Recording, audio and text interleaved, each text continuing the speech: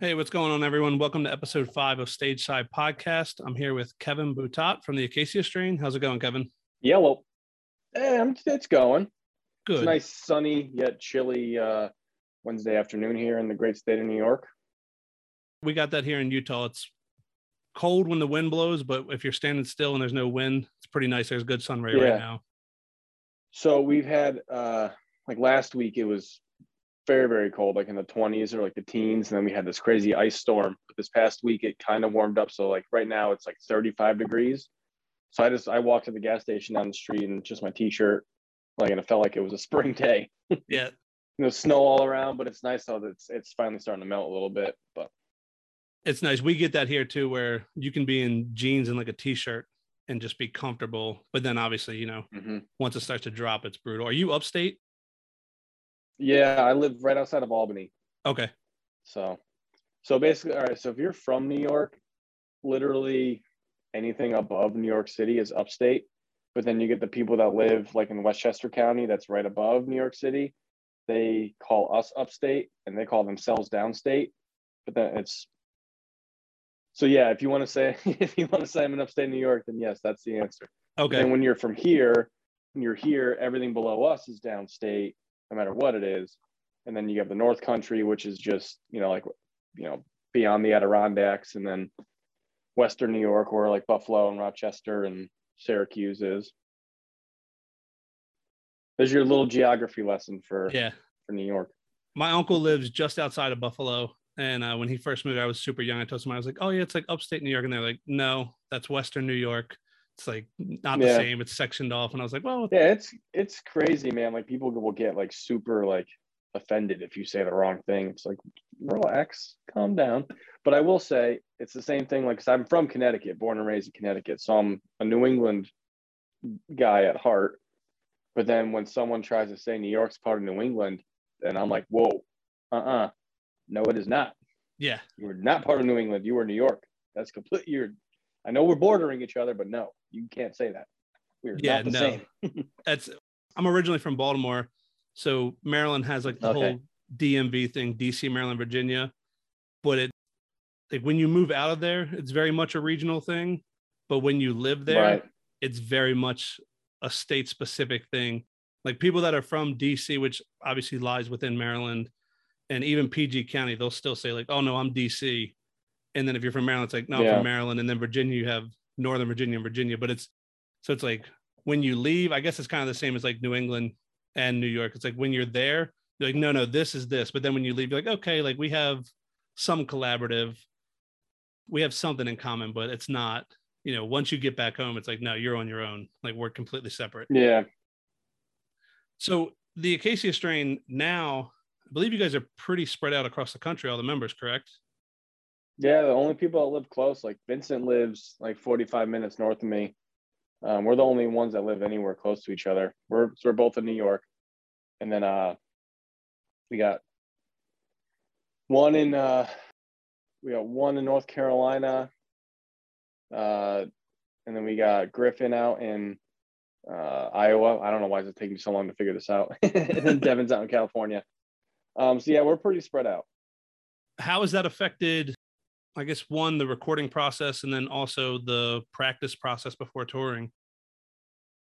So the way this band has pretty much always been when it came to practicing, I'd say for the entirety that I've been in the band, which has been a long time now, everybody practices by themselves. Even when we were a local, everyone was around the same area. We usually just, everyone kind of fends for themselves and practices by themselves. Like I'd just go at a jam spot and have headphones on and play along with the records. Everyone can sit at home and play on their computers, along with the record. And then we usually get together now, especially everyone's so spread apart.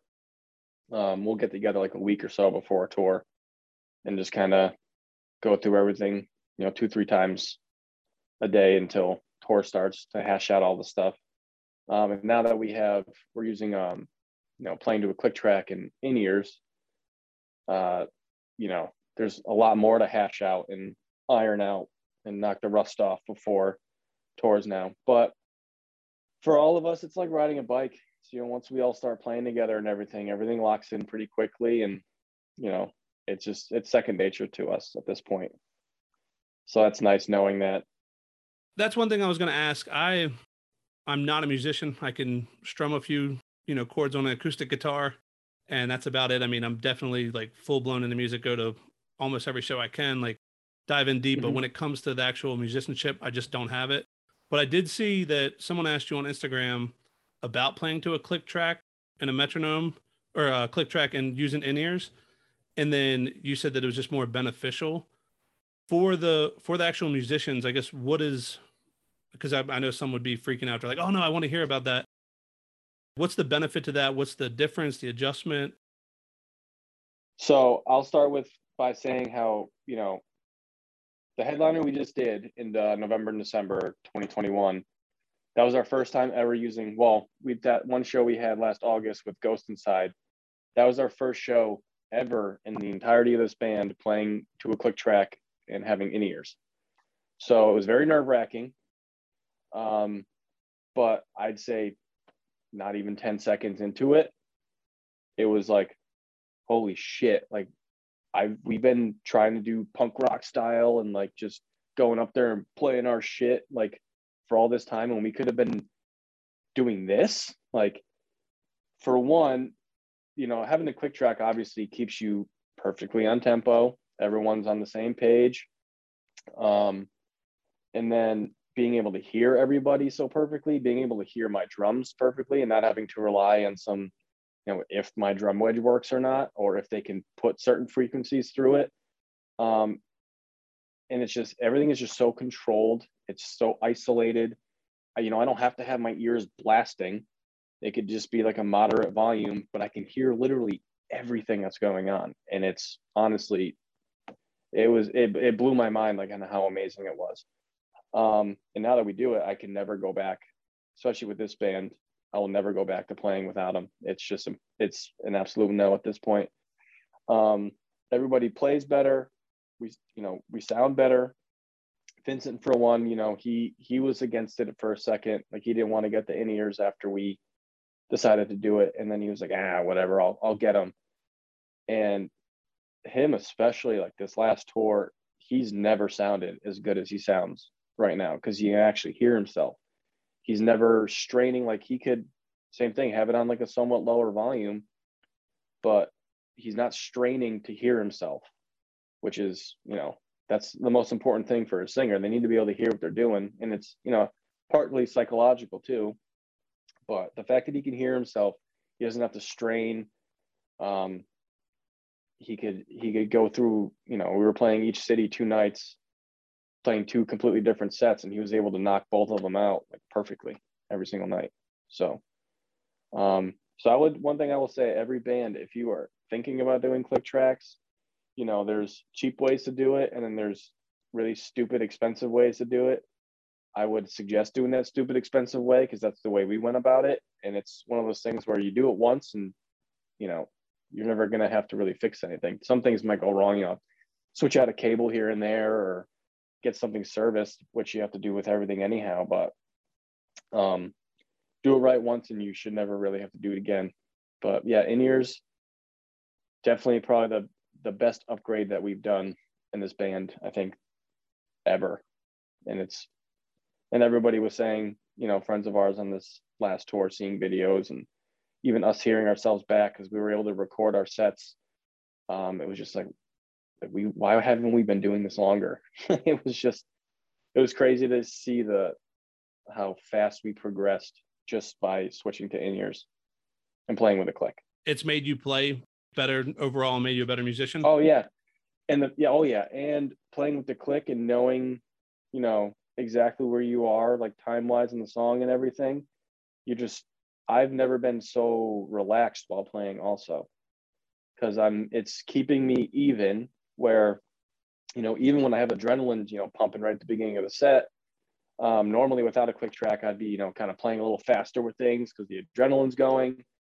But now with the click track, like, that adrenaline's still there, I'm still pumped up, ready to play, but at the same time, there's like this calming, relaxing factor to it also, like knowing that I'm playing this thing perfectly on time. This is going to be, it sounds great. It feels great. Like, holy shit, this fucking rules right now. Like it brings a whole different dynamic to everything. It makes me even more excited to play. And I don't know if a lot of drummers like doing this too, but for me with the click track, it's like playing a game, to try to make sure to stay on it as perfect as possible. So it makes it, and there's not enough good things I can say about a click track. It's just, in playing with in-ears, it's just really the best.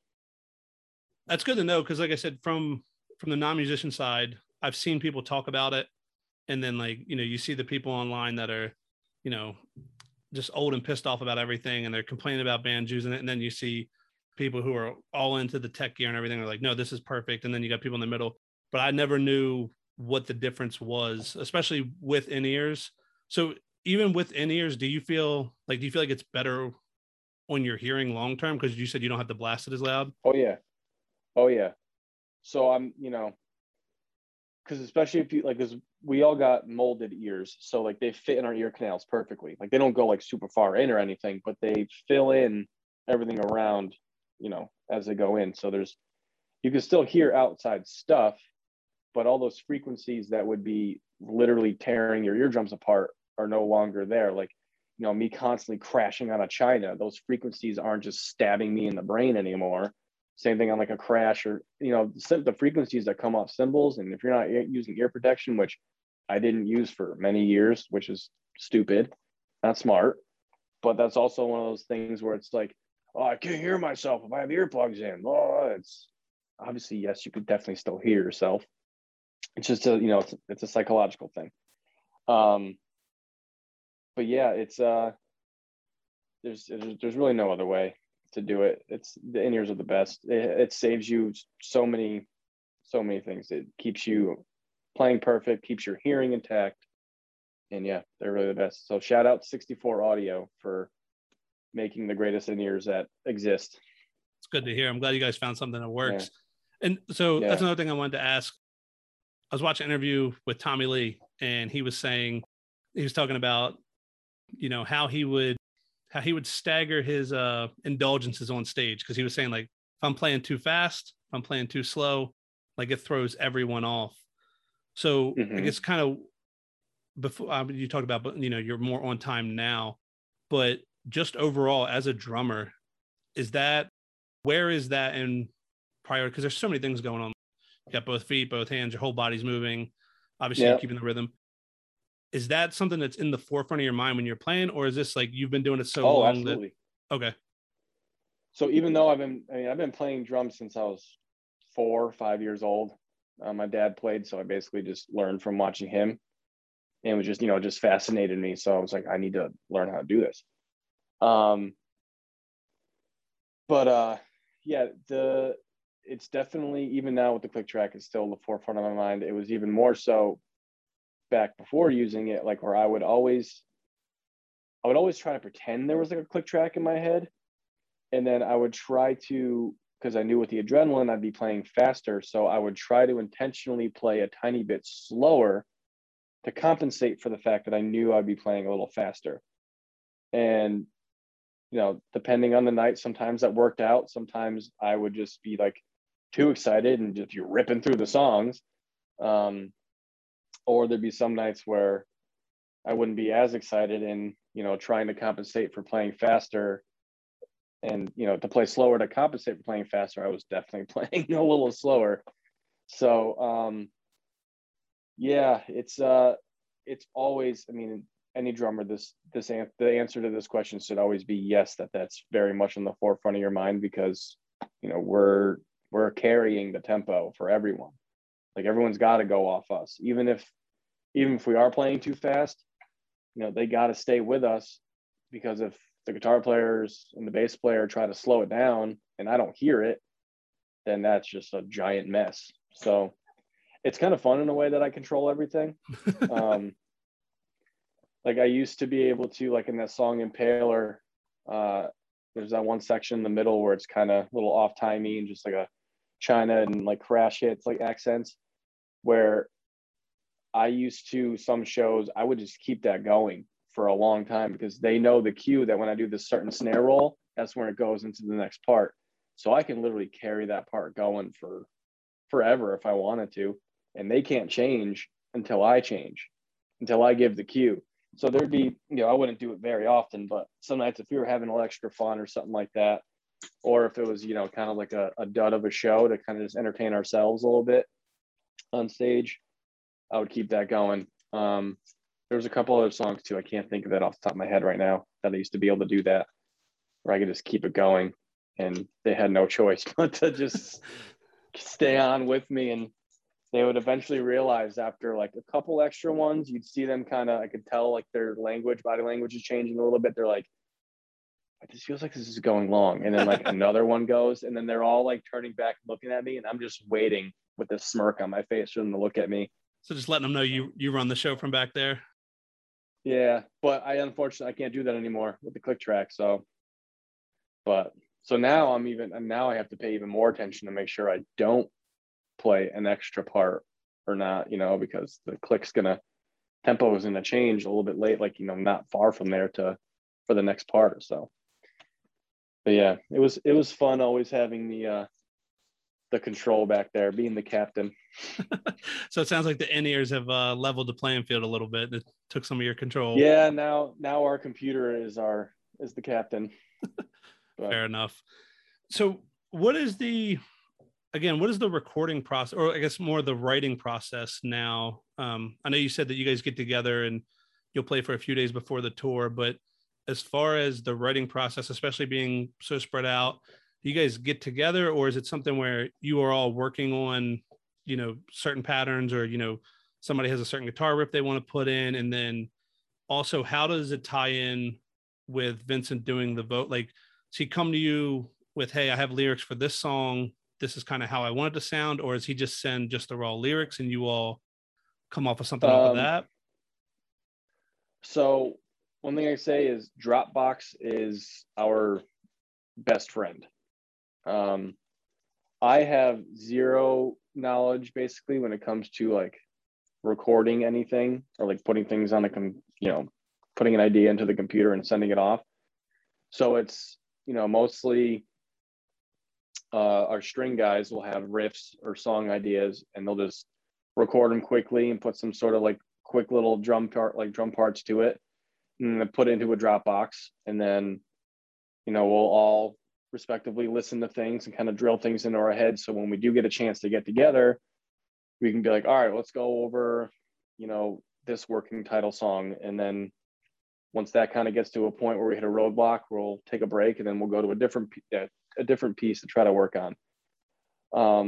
So yeah, everything is basically sent around virtually, and we don't actually really write in person until kind of like it's crunch time. We definitely, all of us work really well under pressure. So especially like with Slow Decay, same thing. Everything was getting put into a Dropbox. We didn't have much time to really sit down with each other to, just hash things out.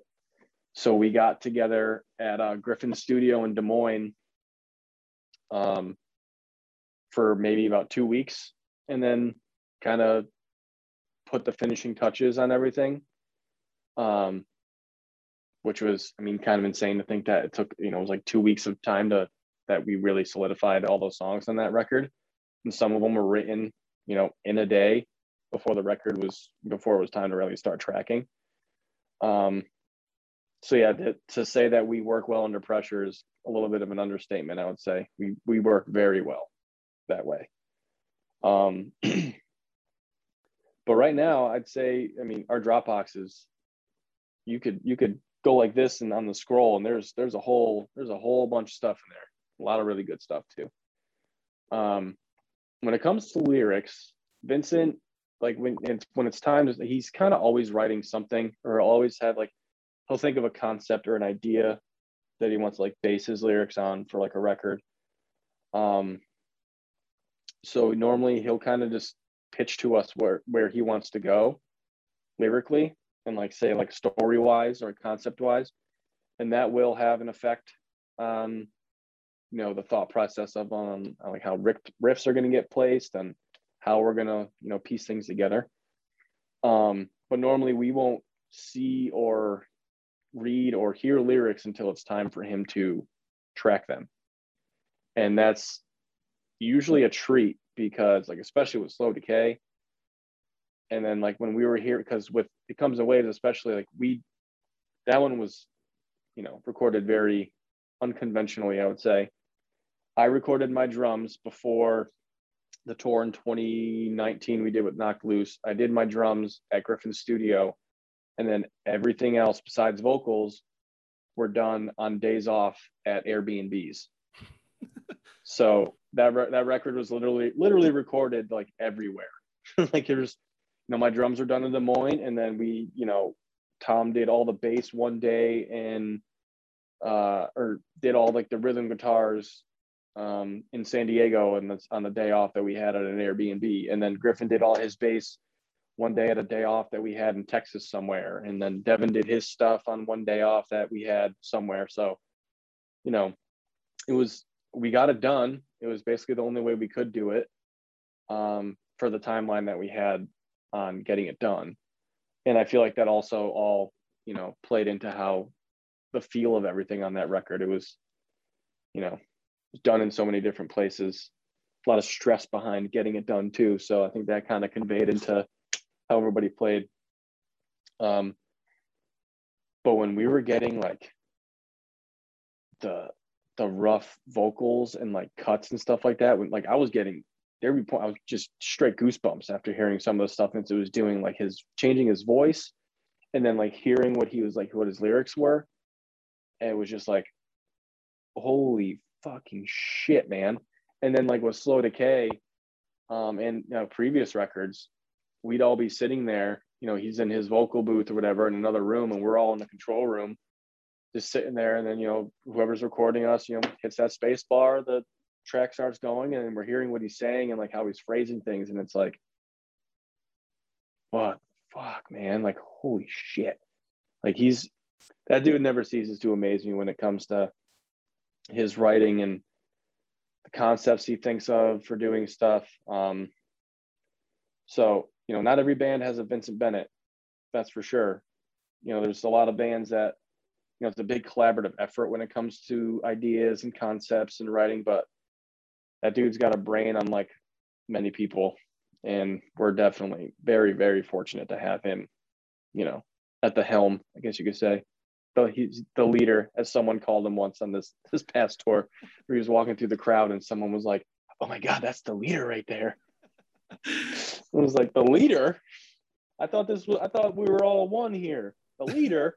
That was funny. So yeah, we would, he'd bust his chops every once in a while calling him the leader, which he didn't like very much, but love you, Vincent. Pretty solid sounding title. And I've noticed my first Acacia Strain show was 2006 or 2007 at the Auto Bar in Baltimore. Were we with Between the Bear to Me, Red Chord? No, so it was See You Next Tuesday, Job for a Cowboy, and Death. I'm not sure how they pronounce it. 2 A's. And was Psyopus was on that too? Yep. That was our first like full US headliner that we ever did, and it was crazy. At Job for a Cowboy played under us. And that was when they were starting to just explode.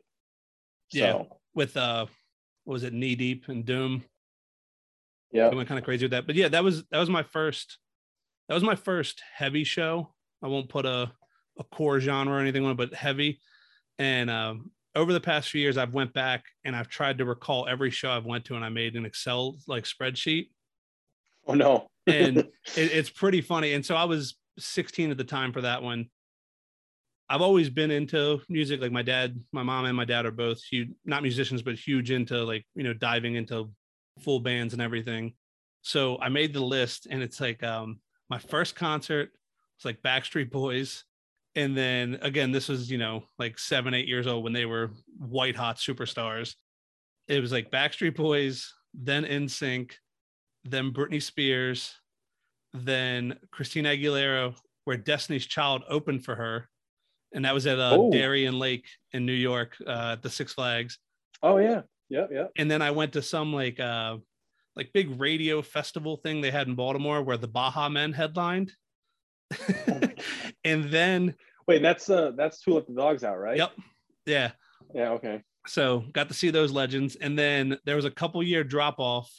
And then I went to a show in Baltimore, just outside of Baltimore City, in a place called Towson, where All Time Low played. And it was like a church rec center. And it was right as they were like bubbling, like right before, you know, their rocket ship took off. And I remember seeing them and I was like, okay, because again, that's like when music started to shift for me. My dad, I'd always been in like AC/DC, Metallica and all that growing up. But then, you know, I went through that like heavy rap phase, some country, like kind of all over the place, but didn't know. And like obviously Blink because they were superstars forever, but didn't know like much of the alternative or non-mainstream metal stuff. So like I got into All Time Low, and then a couple weeks later I seen them on MTV, and I was like, oh, I guess they're blowing up now. And then there was like a year between that, and then I went to the Acacia Strain show at the Auto Bar, and at that point I was like, okay, I was like, this is where I'm at. This is where I belong. Yeah, I was like, these are the shows I like. I like the smaller, more intimate club. Auto Bar is probably like my favorite venue of all time. Dude, we haven't played there in years, and I don't know why, but I would love to play that place again. Yeah, it's so small, but it has that little balcony, and then it has like the side step over on the other side of the room, and then there's like the little. It's not really a second floor, but it's like a half. You know, it's like a split level floor in the back. But I hadn't even heard the Acacia Strain before that show. My buddy gave me. He put like some See You Next Tuesday on my iPod, like the iPod Nano. And he was like, here, this band's insane. Check this out. And I listened. I was like, what the hell? I was like, this is nuts. What is this? And then I went on Google and I was like looking up shows. And then I seen that you guys were coming. And then, you know, I've told everybody, and like my wife knows how excited I'm. Like the Acacia Strain, like they're my top heavy band of heavy bands ever. Oh, shit. So. Well, I appreciate that, man. Yeah. It always, it's always, you know, it's very humbling when I hear somebody say that, because to me, I'm just a guy that's playing some drums in the band. Like, it still blows my mind, you know, almost 18 years later, that either that, you know, I'm in someone's favorite band or that I'm someone's favorite drummer. Like, I'm just, oh, no, get out of here. It's not going off with that. Like it's still, I don't know if you can hear my dogs back there, but they're being little shits. I have two Chihuahuas. I have one little 4-pound Chihuahua that's a girl, and then the boy Buster. He's a mix, but he's like 12, 13 pounds, and he's always trying to steal her spot in their bed, and she'll just lay there and growl at him. So that's what was just going on over there. But yeah, man, it's definitely very humbling whenever I hear somebody say something like that. So thank you for being a fan and, you know, considering us your favorite. That's just mind blowing to me still. So yeah, thank you for all the art over the years. And that's what I was going to say too. I feel like the Acacia Strain, it's one of those bands where if I just want to listen to something heavy, but not get like too introspective, or, I mean, obviously there's always feeling with music, but even if I'm just, you know, on a road trip or something, and I would just want to hear something heavy, I can listen to it. But then it's also, especially this is speaking to, like you were saying, like when you hear the stuff Vincent's putting out, it just blows your mind, like the lyrical content, the themes. It's also that stuff you can put on where it's like, I'm having a super bad day and I'm pissed off and hate the world, or, hey, I'm not feeling the hottest today, you know, mentally, blah, blah, blah, whatever it is, you can listen, and kind of takes you through those range of emotions where it's okay to be pissed off. It's okay to be sad. It's okay to be mad, whatever. Somehow through that, I think some people would be like, well, why would you want to listen to something heavy and dark if you're not feeling good? But I don't know, by proxy, some way it makes things better. Right. And with that, one of the main reasons I brought up the show, the first show that I seen you guys at the Auto Bar, when you were saying the way Vincent can change his voice and everything. I mean, obviously, you know, he's been the Acacia Strain from the beginning, but it's just any record, or especially live, I've been amazed at how well his voice has held up, and like he's still able to hit those different ranges. Or even I've seen you guys here in Salt Lake at the Complex for the Halloween show, and then for the Continent 10-year.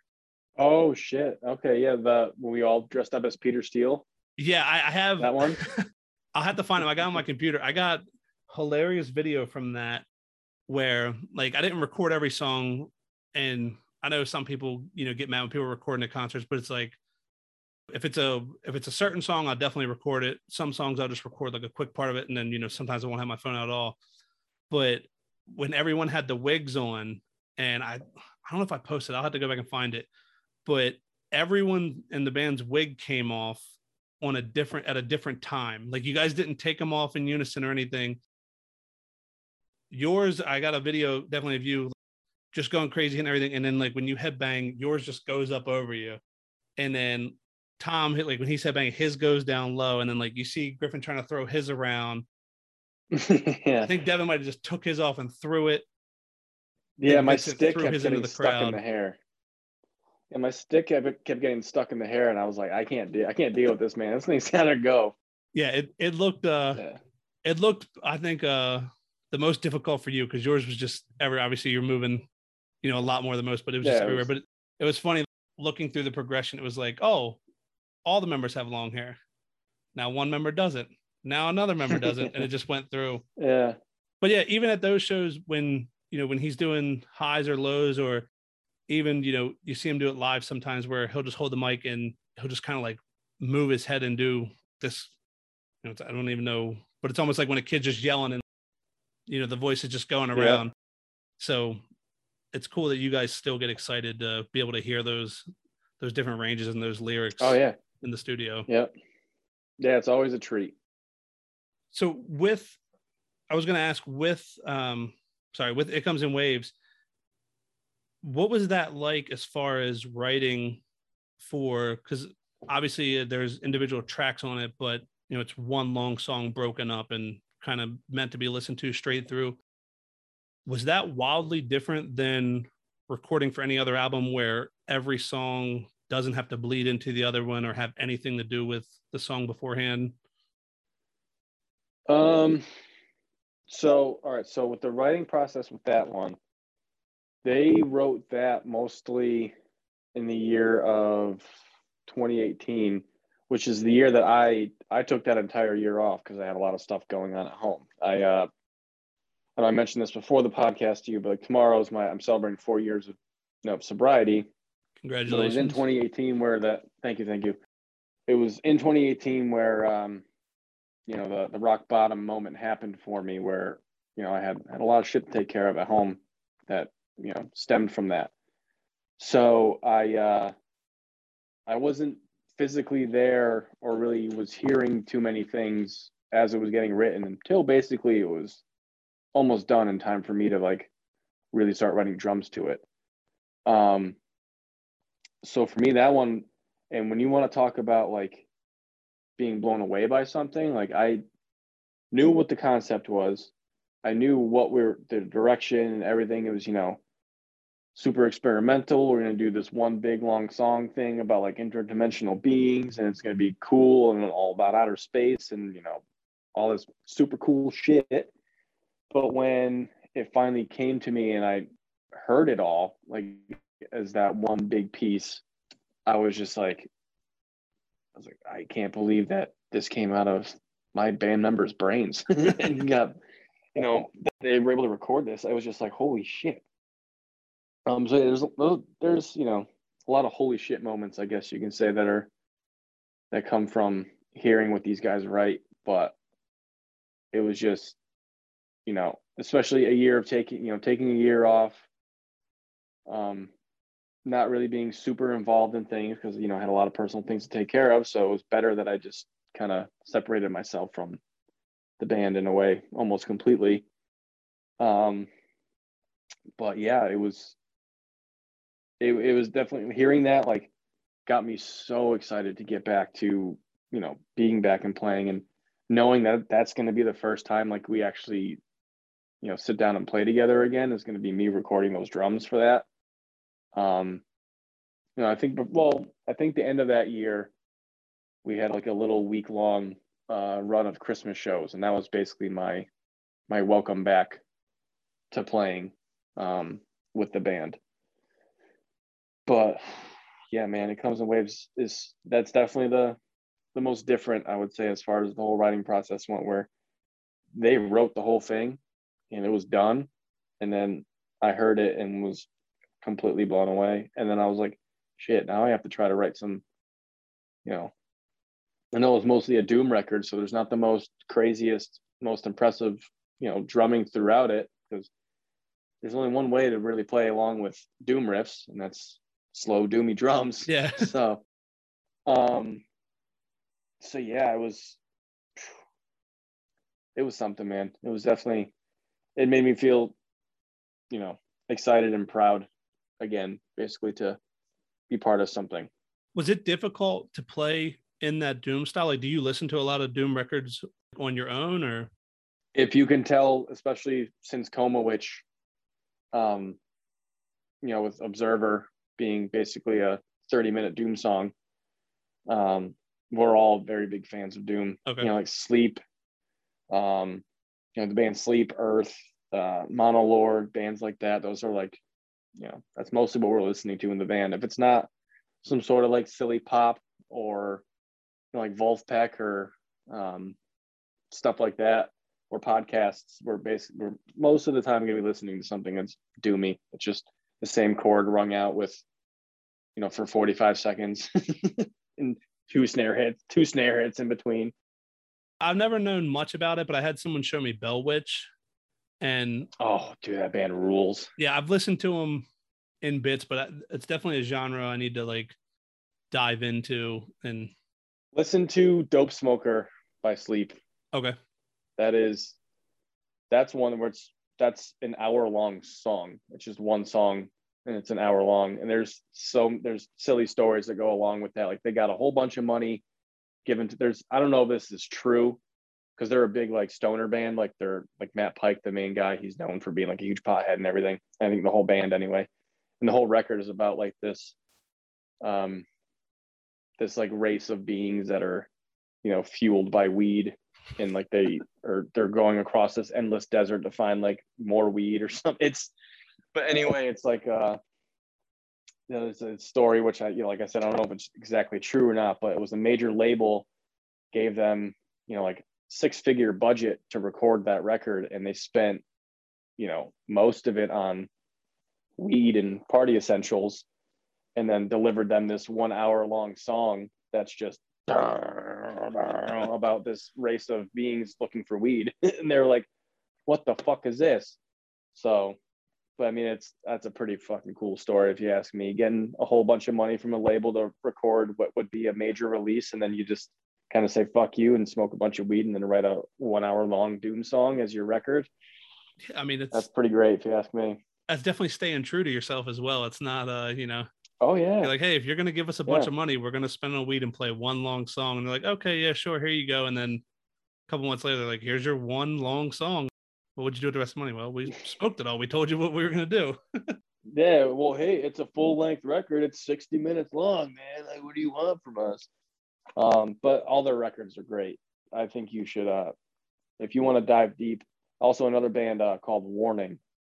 They have a record called Watching from a Distance. That's some woman out there broke that man's heart bad, because that record's it's definitely about getting, you know, fucked up after a relationship.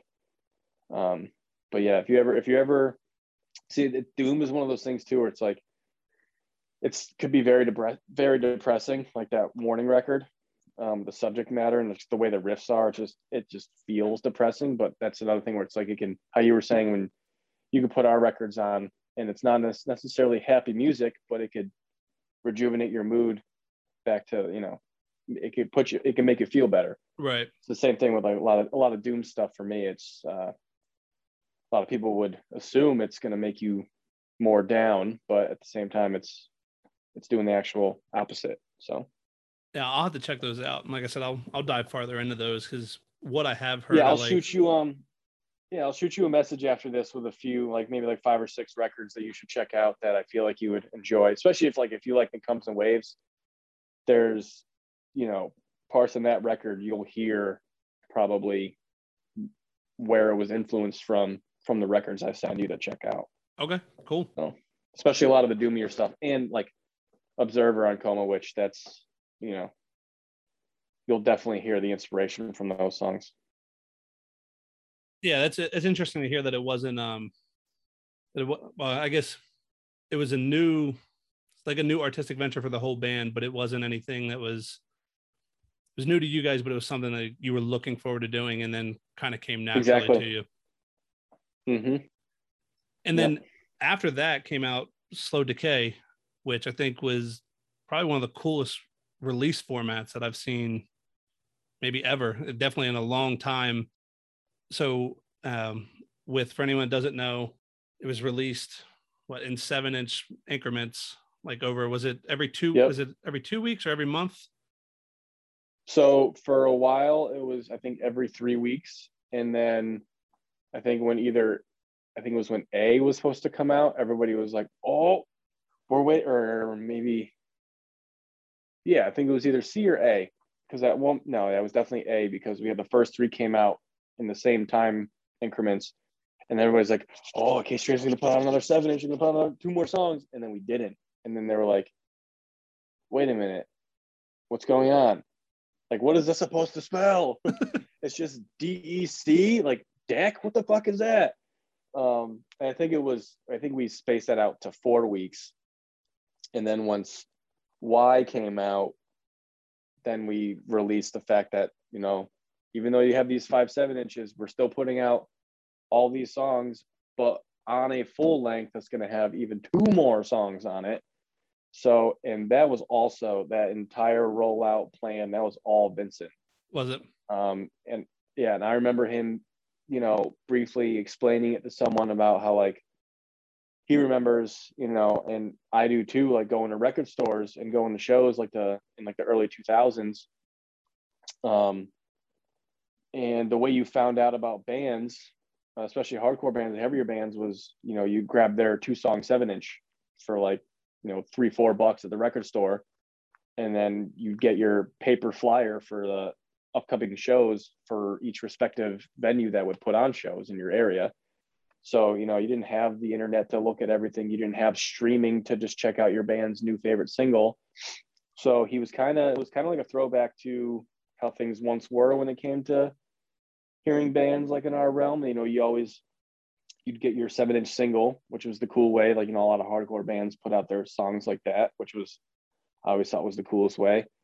So it was kind of like a shout out and a throwback to how things used to be when it came to hearing new music from bands.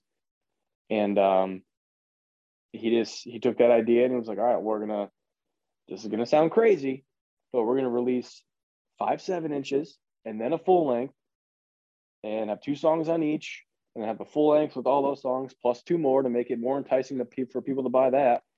And also this whole plan came up before COVID even hit, like before COVID was even a thing. This was like a whole year before, because we recorded Slow Decay, the summer before. Like, all the guitars, all that stuff was done, and I did my drums like a month later or so.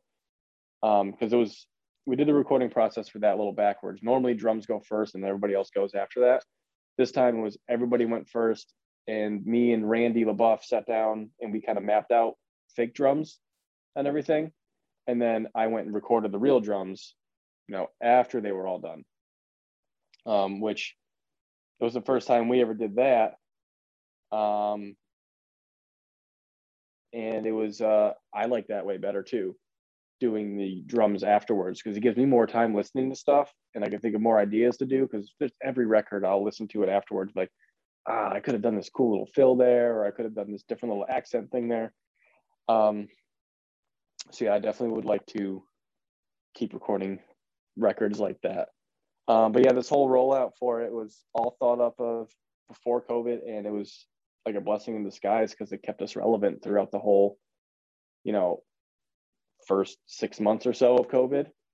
So it kept people still interested and on their toes. And it's weird to think that we've only done 1 tour on that record, and it came out 2 years ago now, almost. Kind of serendipitous the way it lined up. And because normally, when a band would drop a record, they'll announce it however long beforehand, then there's the buzz, and then there's the buzz when it comes out. And it's not, I don't want to say it's just like a 2 to 4 week thing and then people just move on, because obviously people listen to music forever. But it feels like that rollout just kept the excitement rolling for well, I guess it was kind of a combination of the pre-release excitement and the actual release excitement, because you're waiting for a band, you're like, they'll put out one or two songs, you're like, okay, what's the rest of the record going to sound like? What's it going to sound like? And then you get it all at once. You're obsessed with it for however long, and then it just kind of rolls on. But this one, you had the hype of, okay, well, the first one's out, but there's something else coming. And then you're like, okay, this one's out, but then something else is coming. And then instead of a 1 to 2 month hype, like you said, it's stretched out for months and months, where, especially at a time where bands weren't putting much out and there was no touring at all. There were some bands doing live streams, but it was like, it kept that hype rolling for a long time and made it exciting for everyone. Yeah, it was definitely an experiment. We had no idea how it was going to end up being. I mean, regardless of how, even if it flopped, it's still a different new way to put music out. And like Vincent will say, like, now that we did this, like, we can't ever really put out our normal record again. We can't. Every time we do something, we're going to have to try to figure out something new and different and cool, a way to put stuff out.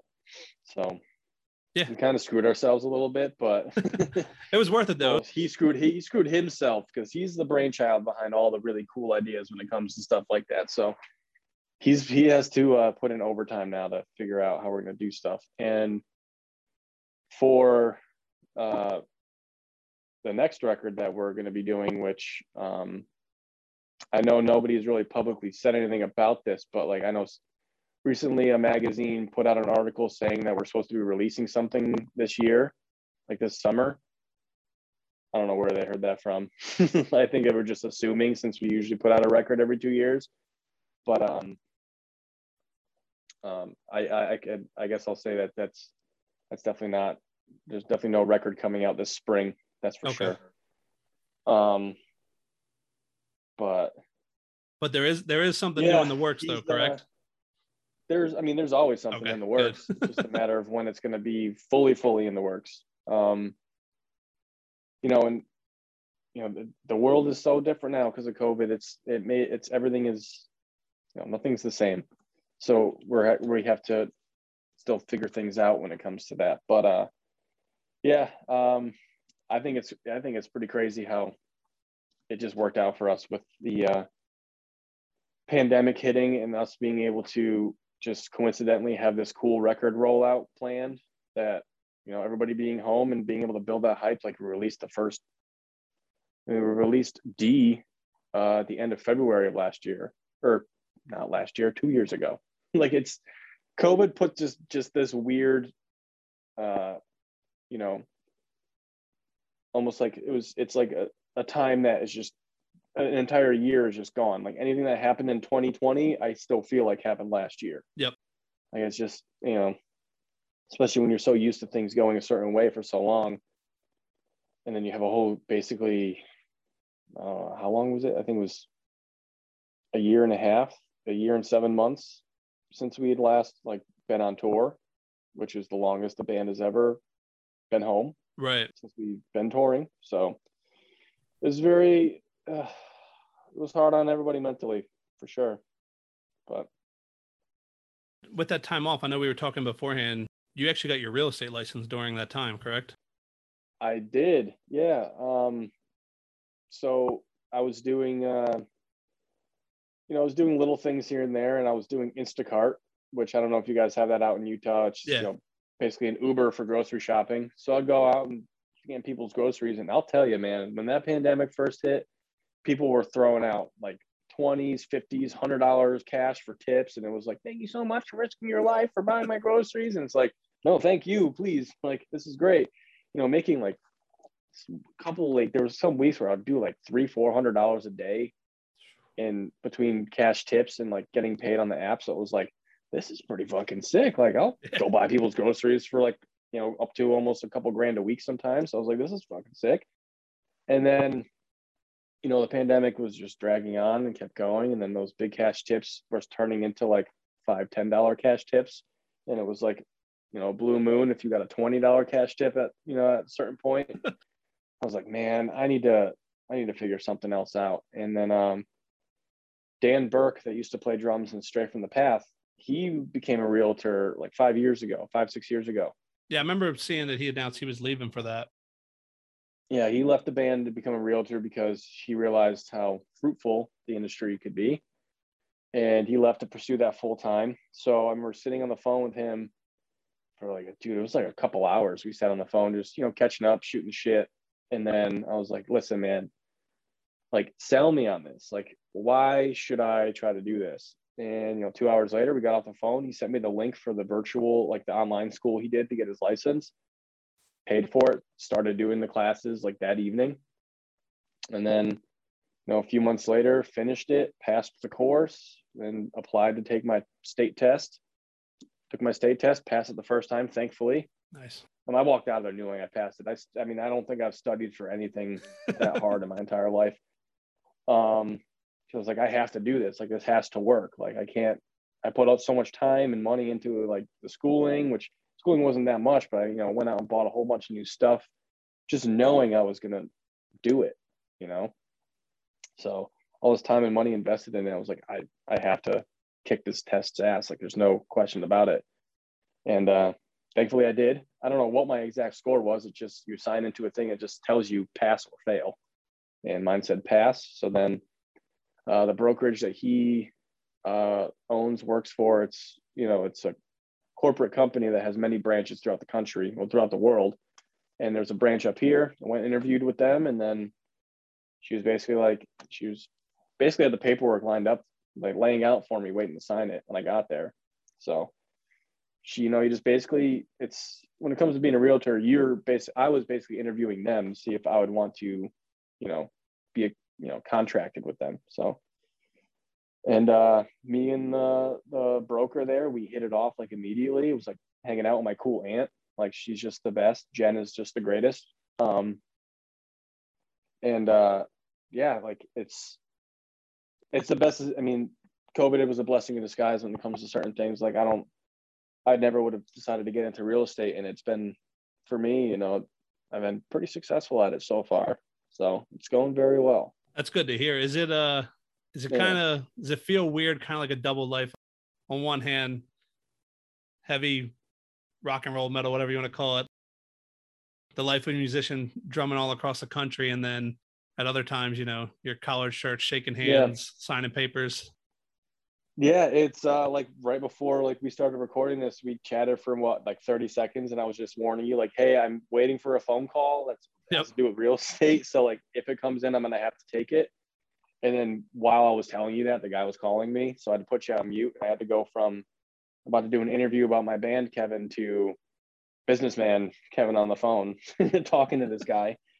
So it's in a way, like, I've been asked this before, like, how was your transition from being a musician to real estate? Like, obviously it's two completely polar opposite industries, but the one thing I think that helped me out the most and that has the most in common is, like, most of my clients that I'm getting, like, leads I'm getting, are complete strangers, and I have to like talk to these complete strangers and like win them over to have me work for them and help them buy a house or sell a house.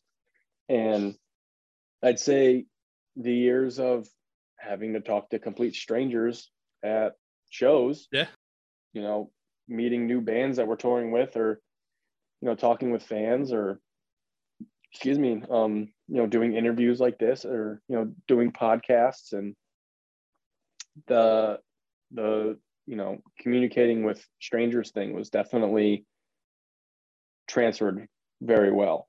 Yeah, it sounds like it. Yeah, I definitely found something else that I'm really good at, and I never knew I would be good at it until I tried it. And yeah, it's probably I'm thankful for COVID in a way, for giving me an opportunity to find something else to do that wasn't working for someone else, because technically I'm my own boss, really.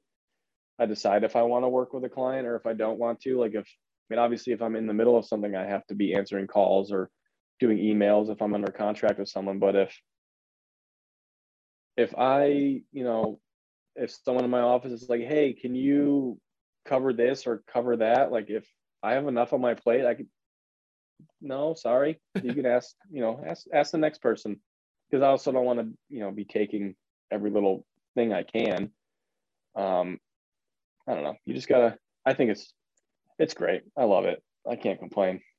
It's fun being able to, also, you got a lot of people will know that I'm a newer agent, and they'll try to like intimidate or like hardball. And it's just like, well, here's the thing, like without, basically saying things in a way where it's like, I did my research. I know what's going on here. I'm not some dumb new agent. Right. Like the guy I was just talking to, I can't go into details about anything because it's technically confidential stuff, but so he just thought like, oh, this kid's been doing this for a year. I'm gonna walk all over him. And it's just, yeah. at one point, not to pat myself on the back, but at one point I hit him with something that I said that like he had no response to. I was like, "Are you there?" Like, he's like, "Yeah, no, I totally understand what you're saying, man. Like that's a very good point." And I'm like, "No shit, asshole." Yeah. Like, once that proven research comes out, it helps. Yeah, it's very cool. I just, it keeps me on my toes. It keeps me very busy when I'm at home. And it's helping me, provide a life for my daughter right now. That's, it's, I spoil her maybe a little too much sometimes, but, basically anything to put a smile on that little girl's face is what's going to make me the happiest. And I know if it takes me having to sit on the phone with some guy and setting them straight just so I can get a paycheck in 2 months after signing a contract and whatever, as long as I can keep rolling those in and keeping her happy, then I'm good to go. Yeah. And then also being able to, when the band, once we start, can really start touring like we used to, that'll be fun again too. But the world is so different. I have no idea how that's going to really pan out.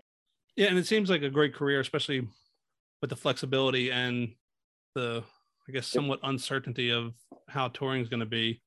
So hopefully it's something, if there's other musicians looking for anything, they look into. And Dan, obviously was with Straight from the Path for a while. And as far as I know, still does. They haven't played anything out in a while, but the band After Party with him and Drew, which I can't get enough of those two projects they put out. So if Dan sees this, I'm waiting for more After Party. I will. I'll text. I'm going to text him right now because we were just talking earlier about something. Because actually, like my broker at my office, she was just installed as like the president for New York State's Association of Realtors. So she's like a big deal here in New York, and that's another reason why like I have basically the best of the best up here backing me and helping me with everything. And Dan knows her too, and they're fond of each other. They both know that they're as some couple of ass kicking brokers in a good way. They're not going around giving people black eyes, but forcing people to buy. Yeah. But yeah, because I was just talking to him the other day to see if he was going to be up in Albany for any of that stuff, and he unfortunately wasn't going to be able to because he's got a bunch of stuff going on down in Long Island. But yeah, I'm going to text him right now. I'm going to say doing a podcast, and I mentioned you, and the guy wants to know when is more After Party coming out. Yeah, tell him it's been waiting on it. And then switch gears back to we'll jump out of business Kevin back to musician Kevin. Back to drummer boy. Yeah, there you go. What was the Ghost Inside show like? Oh, absolutely fucking surreal. So, first off, they're one of our like best friend bands. Zach Johnson, the guitar player, and Griffin, our bass player. They grew up together in Des Moines, so they have, they've been friends forever. Okay. They were in Too Pure to Die together. We've known Andrew from, this is well over 10 years ago. I can't even think what record we were touring on when we did a little short stint with For the Fallen Dreams when he was still playing drums with them. So we've known most of those guys for very, very long time. So we have lots of history. We've been friends forever. So out of all the bands they could have picked to play, we were one of them. So obviously it was, we were honored to do it. It was a no-brainer. It was, even if we made no money doing it, didn't care. Like everybody had to fly out that doesn't live around here to come meet at Vincent's to practice and everything. So, but yeah, I mean, surreal to be, so it was August. The high temperature that day was like 65. Very strange weather for a New England summer. Cloudy out, wasn't supposed to rain. It was a very slim chance. So what do you think happens when we're setting up on stage? Started pouring rain. Starts fucking downpouring. There's holes in the stage above us, so there's like water dripping down and like hitting me. We have this, very expensive new rig that we basically just got like a week before the show, to run all of our in-ears and everything, that if we didn't move it to a different spot because Tom's cables didn't reach a certain area, so we had to like move it to this really weird area on the stage. If we kept it where it was, there would have been a like fire hose strength amount of water just pouring through this hole in the stage. It would have just been pissing all over this gear. So of course and what other way would have happened, would have happened for us? Like super stressful, first time using all this new gear. It's pouring rain. We only have 15 minutes to get this stuff figured out and set up. And, it was just absolute mayhem. And then all of a sudden it's like, we do our quick line check, and then it's like, all right, here we go. And then the sample starts playing, and then you can hear it in our ears, and we're just like, holy shit. And the fact that there was like just over 7,000 people was just like, this is our first show back. And, there's drone footage where you can see at one point there's like 5 mosh pits going on while we were playing. Like, the whole time I was just trying to soak it in as best as I can. Just like treating it like I'm playing some little, basement show in front of 10 people. I don't really get nervous playing shows anymore, but that show felt like it was my first show of my ever again. Because on top of the click track thing, playing with the in-ears, being absolutely fucking batshit nervous about that. And then the fact it starts fucking pouring rain. And, you got like 7,200 people just standing there, scratching their necks waiting for us to play. It was just like, and, we're scratching our necks waiting to play too. But, even like me and Vincent were just like locking eyes while the sample's playing, and we're both just like mouthing to each other like, holy fuck, holy fuck, holy fuck, holy fuck. Like, it's like, it feels like you're going up a hill on like 1,000-foot roller coaster. And then as soon as, the 4 count in our ears went, it was just, autopilot from there. But, it was just like playing any other show. But it was just, seriously, it was just, everything about it, playing with them, playing with other bands, Every Time I Die, we've known them forever. It was just, there's very little ways to describe the feelings of playing that show. Like, surreal is like the only word I can really think of right now, but it was just every emotion you could possibly think of, it was so intense. Yeah. All the footage I've seen that came out of it just looked like one of the craziest shows ever, especially everything they went through. And then obviously COVID, like you said, bands not being able to play, people waiting for music. Is playing outside, is that a huge difference than playing at like a decent sized indoor room, or is it not really affect you at all? I mean, there's definitely a big difference as far as like, well, now using the in-ears, the difference I'm going to explain really isn't there anymore because you can hear everything. But when you're outside, there's more room for frequencies and sound to just go wherever the hell it wants. Right. Because, if you're playing in a place, everything's bouncing off stuff. It's a little more contained and condensed. But then, playing outside, you have to deal with the elements. Like in our case, that show, it started pouring rain when we were playing. Another example is, playing in Phoenix, Arizona date on like Vans Warped Tour. It's 120 degrees outside, and you should be sweating, but you aren't because it's immediately evaporating off your body while you're playing. Yeah, man, it was, I mean, playing outside is fun if it's like the perfect temperature, and obviously there's usually a lot more people there.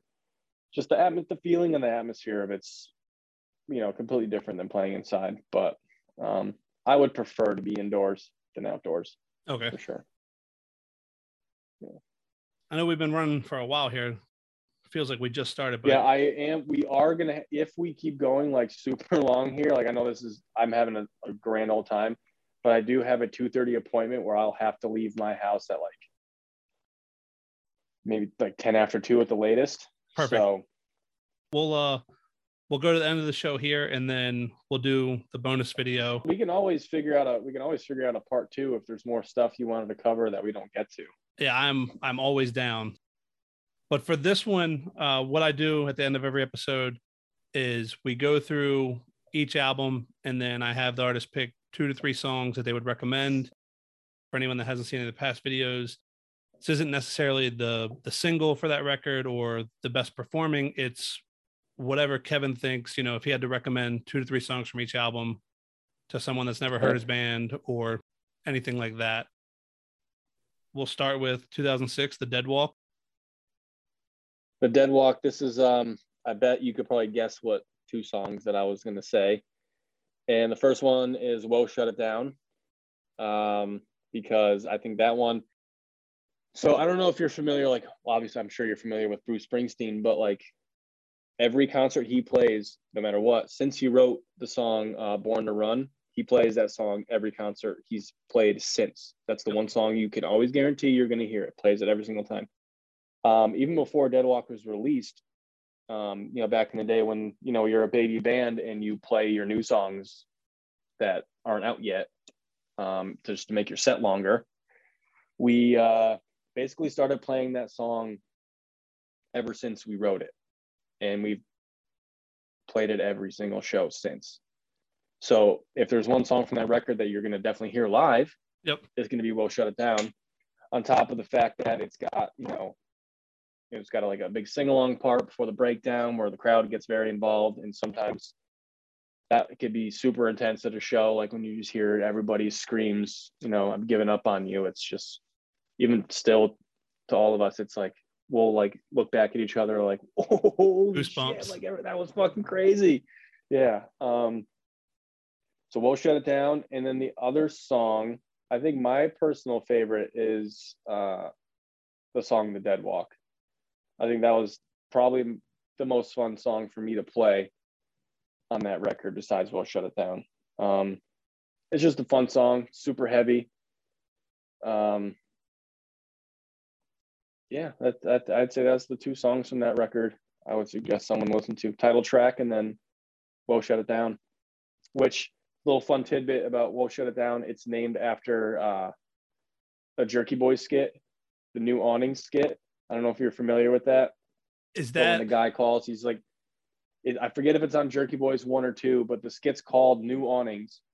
And he calls up an awning company. He's like, I need to get some new awnings. And he's like pretending like he's working in a warehouse where these guys keep backing their trucks up into the awnings and breaking them down. And you can hear like the sound effect. It's like a truck backing up and the beeping noise. And he's like, whoa, shut it down. That's where that came from. I didn't know that was named after that. I love the Jerky Boys. We listened to a lot of Jerky Boys. Yeah, we listened to a lot of Jerky Boys before that record was out. It's a tour we did with Since the Flood. And that tour was just both of our bands respectively just listening to Jerky Boys in our vans and then just quoting it to each other like every day when we would get to the shows. Yeah, I think the roofing company, the car salesman, and the truck driver, those are like the 3 best. Yeah. And Saul Rosenberg is also that character is just the best. Yeah. I like when he's talking about selling the car. He goes, the guy doesn't know if he wants to buy, he wants to sell. He, talks about smashing the guy's head in the car. And the guy's like, whoa, I can't have you doing that at my dealership. Yeah.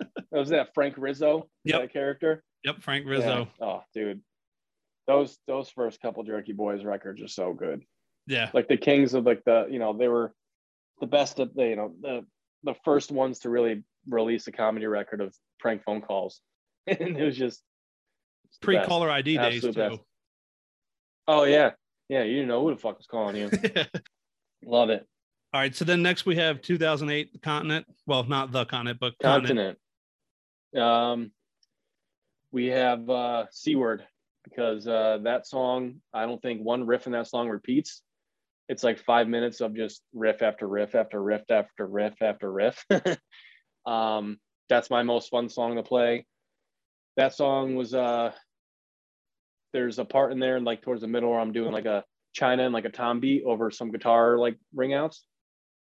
And the song actually was built off that part. Like I was just jamming that, just doing like a cool little noodly thing or whatever. And then I remember DL started like doing ring outs, and then we started writing a song, and then we're like, hey, that can go into that part we were just jamming can go next, because we would hit a roadblock. I was like, yo, what about that thing I was just doing and you were doing the ring outs? So yeah, that one. And then we just as we kept writing it, just was like, do we repeat something? And nothing felt right repeating. And then it was like, oh, well, I got this riff, and it just kept turning into riff after riff after riff. So that one's just a straight, just each riff just comes in and it's a whole new version of us trying to beat you up sonically. And then another song on Continent. I'd say our instrumental there at the end, Behemoth. Yep. That was definitely another favorite of mine on there. It's all instrumental, but it's got some stuff in there that could put you in the feels for sure.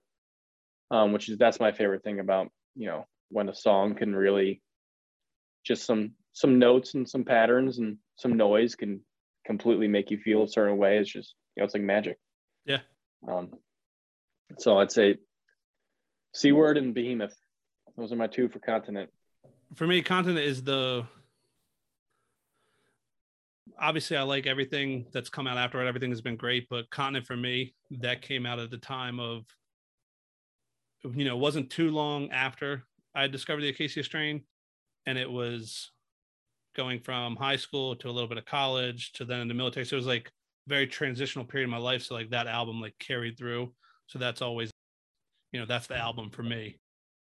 That one's always up there. You joined the military? Yeah. I was in the Army for a while. Oh, well, thank you, sir. Thank you very much. Thank you.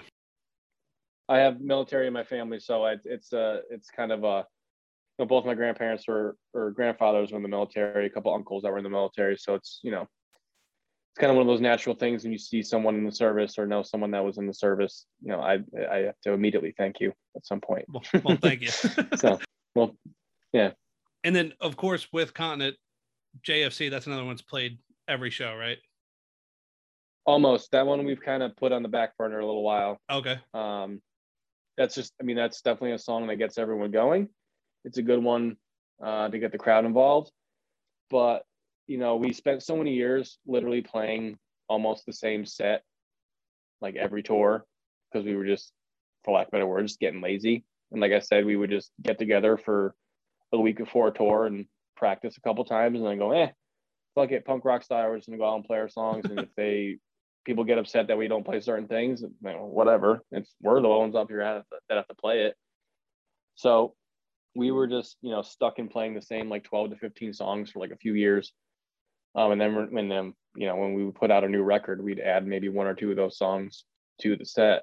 But we've, I'd say grown in a way where we could, it's like, hey, we have this big catalog of songs, and there's a lot of songs that we've never played before that we always get asked to play, but we never do. So maybe we should try doing that. Right.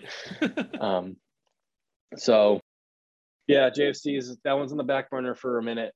It'll be back soon enough, I'm sure. Yeah. And like you said, definitely one of the ones that gets the crowd involved, and you get the goosebumps right at the drop. Mm-hmm. Then we have 2012. Yeah, yeah. I was gonna say it was always fun at shows, because the way we'd always go into that song is we always figured out whatever song before it, the way it ends, we can just end it, everybody cut, and then Vincent would just immediately say, I am the end of the world. And when you can look at the crowd and see people realizing what's like about to hit them, they're like, like, oh, like people getting so excited. So that was always cool to see. So I can't wait till I can see those reactions again when that song's about to kick in from people. Cool. But yeah, 2012, what came out in 2012? Actually, I know what came out. We skipped 2010, Wormwood. Yeah. Yeah, We gotta go Wormwood. Everyone's favorite. That's I mean, I feel like that's our most liked record. So when it comes to songs on Wormwood, I think say Nightman, definitely one of my favorites. And Bottom Feeder. Bottom Feeder is one for me that it's kind of there's some parts in it that I can kind of just it just makes me feel a certain way when I'm listening to it and even playing it. A lot of good drum groove in that song. Same with Nightman. They're both just extremely fun to play. That whole record's fun to play. But I did learn that there's some songs that aren't exactly the most fun to play live after we did the entirety tour here. But yeah, those would be my two, Nightman and Bottom Feeder. Okay. Which a lot of people still don't realize now, almost 12 years later, that BTM FDR is not the name of the song. It's Bottom Feeder. Because we'd hear that sometimes, in between songs, Vincent's talking and people will yell out song titles and you're BTM FDR. It's like, that's not even a song title of ours. Like, what? You got to make a really long song title and remove all the vowels. That way someone has to yell out like 20 letters, Oh yeah. Mm-hmm. Wait, what was that? Thanks for the Memories, that Fall Out Boy song, and they remove all the vowels from the name of it, so it just looks like a mashup of letters. Yeah, release a long one and then break it up into like groups of 4 letters and just see how long someone will yell out. Right.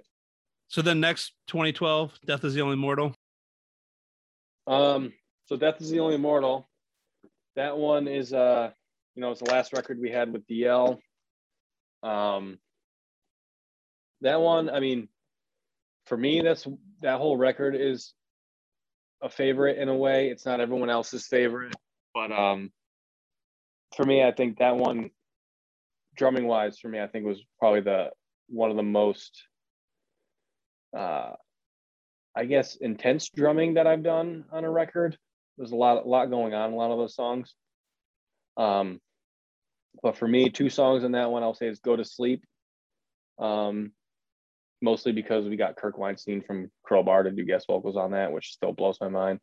And it's crazy that we've toured with them. Like, there's still bands that we've toured with in the past and that I'm sure either play festivals with or maybe tour with again that are like, like I was listening because my dad was a metalhead too. So I've been listening to Crowbar since like early 90s. So to me, like, yeah, that's crazy. Being on tour with a guy that I was listening to where I was fucking, pissing my pants still. It's crazy to me. So Go to Sleep, and then I think Chambered Nautilus is probably my other one. Okay. That's another one that's got some feely parts, or like Brain Death.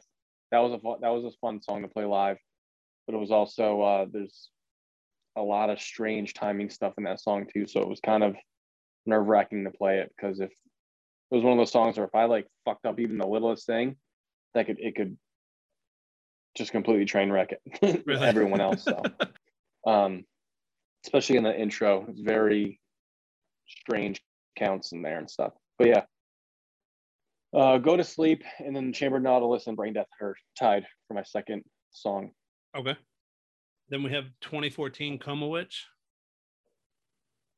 I know it's technically side 2, but Observer is definitely, because at that point that was my favorite thing that we've ever done. Was that song in itself. It's just about 30 minutes long. It's we won't talk about getting put in the feels. I know I've said this a few times. I hate to repeat myself so much, but that one will get you. And then how involved things got, like, the part in there where that woman is speaking. Like, Vincent wrote all that stuff for her to say. Okay. It was someone that worked at the studio's girlfriend. Her mother is like a voice actress or voice actor. And she read that part, and it was just like, that was like another like goosebump moment. Like, holy shit, like, this is going to be on our record. Like, this is fucking crazy that this it was just so cool. But Observer, and then I want to say maybe Holy Walls of the Vatican. I remember writing that drum roll intro at the studio. I remember Will Putney was sitting there. He was like, I feel like the song needs a drum intro. And it was a thrashy song. So my first thought was Slayer. Like, what would Dave Lombardo do here? And then I just, ripped this drum roll. And then I was like, how's that sound? And Will was like, that's cool. Do you remember what you just did? And I was like, I think so. And so then we just, did a few takes of it and then practiced it a couple more times, got exactly what I wanted to do down. And then was like, all right, well, here you go, space bar. And then fucking went through it. But I like that one because that song to me makes me feel a certain way because it, growing up was a lot of thrash metal was what I listened to. And I think that, that's basically mostly, a thrash metal song, an Acacia Strain version of a thrash metal song, you could say. So yeah, that one, it makes me, it's almost like, it's like a weird nostalgia feeling while playing that song, even though it's our own, it just gives me it makes me feel a certain way of playing it. So Holy Walls of the Vatican. And then whoever wants to take 30 minutes of their time and light a candle, turn the lights out, put on some earbuds and listen to Observer. Maybe eat a gummy or take a couple hits off a joint or something first and really lay back and relax and listen. All right. And then next we have Gravebloom 2017. Gravebloom. I want to say, so the first song I remember writing for that, or, that first song that we really had some sort of demo for was Model Citizen. We've never got to play it live, but that song, it's got a special spot with me because that was one of the first songs that Griffin, once he joined the band, wrote for the band. And it was really like, that helped solidify too, because whenever you get someone new in a band, when it comes time to writing, you never know how it's going to go. I know he was in other bands before, and it was good stuff, but you never know how it's going to be when you're just trying to write, you in the vein of your band, right, that you're in, So I was like, that was, the solidifying thing for him, where it was like, oh, fucking Griff can rip. So this is sick. I like this a lot. So Model Citizen. And then the other one, oh my God, I have to look this up. I can't think of the name of it right now. It was literally written in the studio the day that I tracked it. It was me and Devin sitting across from each other. So we had the riff, and then we just literally wrote it on the spot, maybe wrote the song in 20 minutes, 30 minutes. Oh my God, I'm going to feel like such an idiot once I finally see it. And this is my own band. I should know my own band's song titles. Oh my God. Walled City. Yeah, I definitely wouldn't have remembered that. Walled City. I remember writing that song. That's another one where there's just, the beginning is just a straight drum roll for forever, basically. And as I'm recording this and wrote it, I'm like, I just fucked myself now, because if we ever play the song live, I'm gonna have to like go to the gym and like get in shape just to play this damn song. So the fact that like me and Devin were able to just sit there and just lock in so quickly based off of one riff and then just carry it into a full song as quick as we did, that's another one that, let's say, Model Citizen and Walled City are my two for Coma Witch or Gravebloom. Okay. And then 2019 Comes in Waves. I know that's, you gotta just press play. Yep. Press play, baby. Enjoy the ride. I can't really tell you I enjoy one section more than the other. It's meant to be one big piece of music, so it's another one like Observer. Turn the lights out, throw the earbuds in, lay back, and enjoy. Especially if you listen on earbuds, there's stuff going on in the background that you can't hear just listening into your car. Yeah. Or over your Bluetooth speaker. If you got some earbuds in, don't blare it, don't blast it, because you're not going to hear everything. So listen to it on a decent volume, and you'll be able to hear, because you don't want, there's certain things going on at different frequencies that'll get eaten up if you put them on full blast. So listen to it at about halfway. Make sure no one will bother you. Just close your eyes and listen and kind of scare yourself a little bit. There you go. When you guys did that tour recently where you played it, I know you played the whole thing, but did you play it straight through, or were there breaks where the tracks are? Mm-hmm. No breaks. Just straight through? It's one song.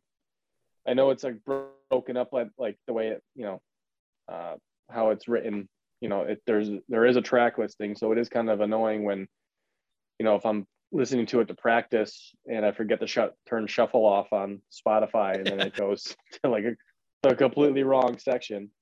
But it is meant to be listened to in one shot. It's not 7 tracks. It's one song. Right. That's, part, A, B, C, D, so on and so forth. And then we have most recent 2020 Slow Decay we talked about earlier. Slow Decay. So Slow Decay was, see that this is going to be a difficult one. All right, I'm just gonna have to say 2 songs quickly because I could sit here and think about this forever. Because if you asked me this tomorrow, I'd probably have 2 other favorite songs. But I'll say "Seeing God" and "Crippling Poison." Actually, no, I'm changing that right now. "Seeing God" and "I Breathe in the Smoke." Okay. I think Zach Hatfield from Left Behind's guest spot in the beginning of "I Breathe in the Smoke." If I listen to it still, like it just gives me goosebumps. And then I remember when he recorded that guest spot, that was before we did the tour with Chelsea Grin and Left Behind at Griffin's studio, because me and Tom both filled in for Left Behind on that tour. So Left Behind came and hung out with us there so we could practice. And I just remember Zach recording that part and just being like, "Yo, Vincent, like, these lyrics are fucking sick, man." Like, this is awesome. Like, holy shit. And that, I gotta say, it's unfortunate. I mean, it's Zach's part is great, and Zach sounds amazing, and it fits so well. But it's like my favorite lyrical part of Vincent wrote for the record, I think. And it's not even him saying it. So it's like, but yeah, "I Breathe in the Smoke" and "Seeing God," my 2 favorite songs on that record. Yeah, you better move on because I'm gonna start switching it again. No, I was just gonna say, obviously, "Crippling Poison's" amazing, and it seems like that one's been incredibly well received. And then I gotta give you real quick a fun fact about that song. So I'm going through some shit part where all the music stops. That was not like that at first. Music was going through. Randy, when he was editing, he had that section muted. The music was muted there, and he forgot to unmute it. So the music's playing, and all of a sudden it just stops, and you just hear Vincent go, "I'm going through some shit," and then it kicks back in. He was like, "Oh, did I just make a great mistake right now?" So then he took a video of it, and he was like, "Guys, I think I just made this song I think I just made this song way bigger than what it would have been." And we were all like, "Yep, you need to keep that, because holy shit, that was probably the best mistake you could have made for this record." So sometimes, mistakes can turn out to be blessings, especially like for that song. And now, like, we finally got to play that song live and like on this last tour. And, we were hoping for, the crowd to catch on for that part. And it's weird thinking that at that point, the record was out for almost 2 years, and it was the first time getting to play it live. So thankfully people had enough time to know what was coming. So I remember the first time playing that song live and hearing a whole room full of people scream, "I'm going through some shit."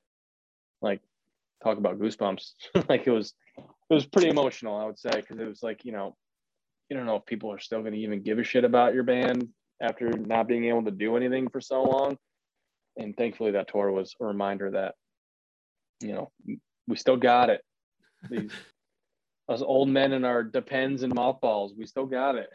Still got it. And I think the silence there in that pause, especially with, I feel like, reading the lyrics, like, it really fits, all this chaos that he's going through. And then it's like this culmination where it just stops, and then just goes crazy again. Mm-hmm. Yeah, it was just it was the perfect mistake for sure. The best mistake Randy could have made. Yeah. Perfect mistake. Lined up perfectly, made the track, like you said, even better. And then obviously more crowd engagement. It made that song what it is, in my opinion.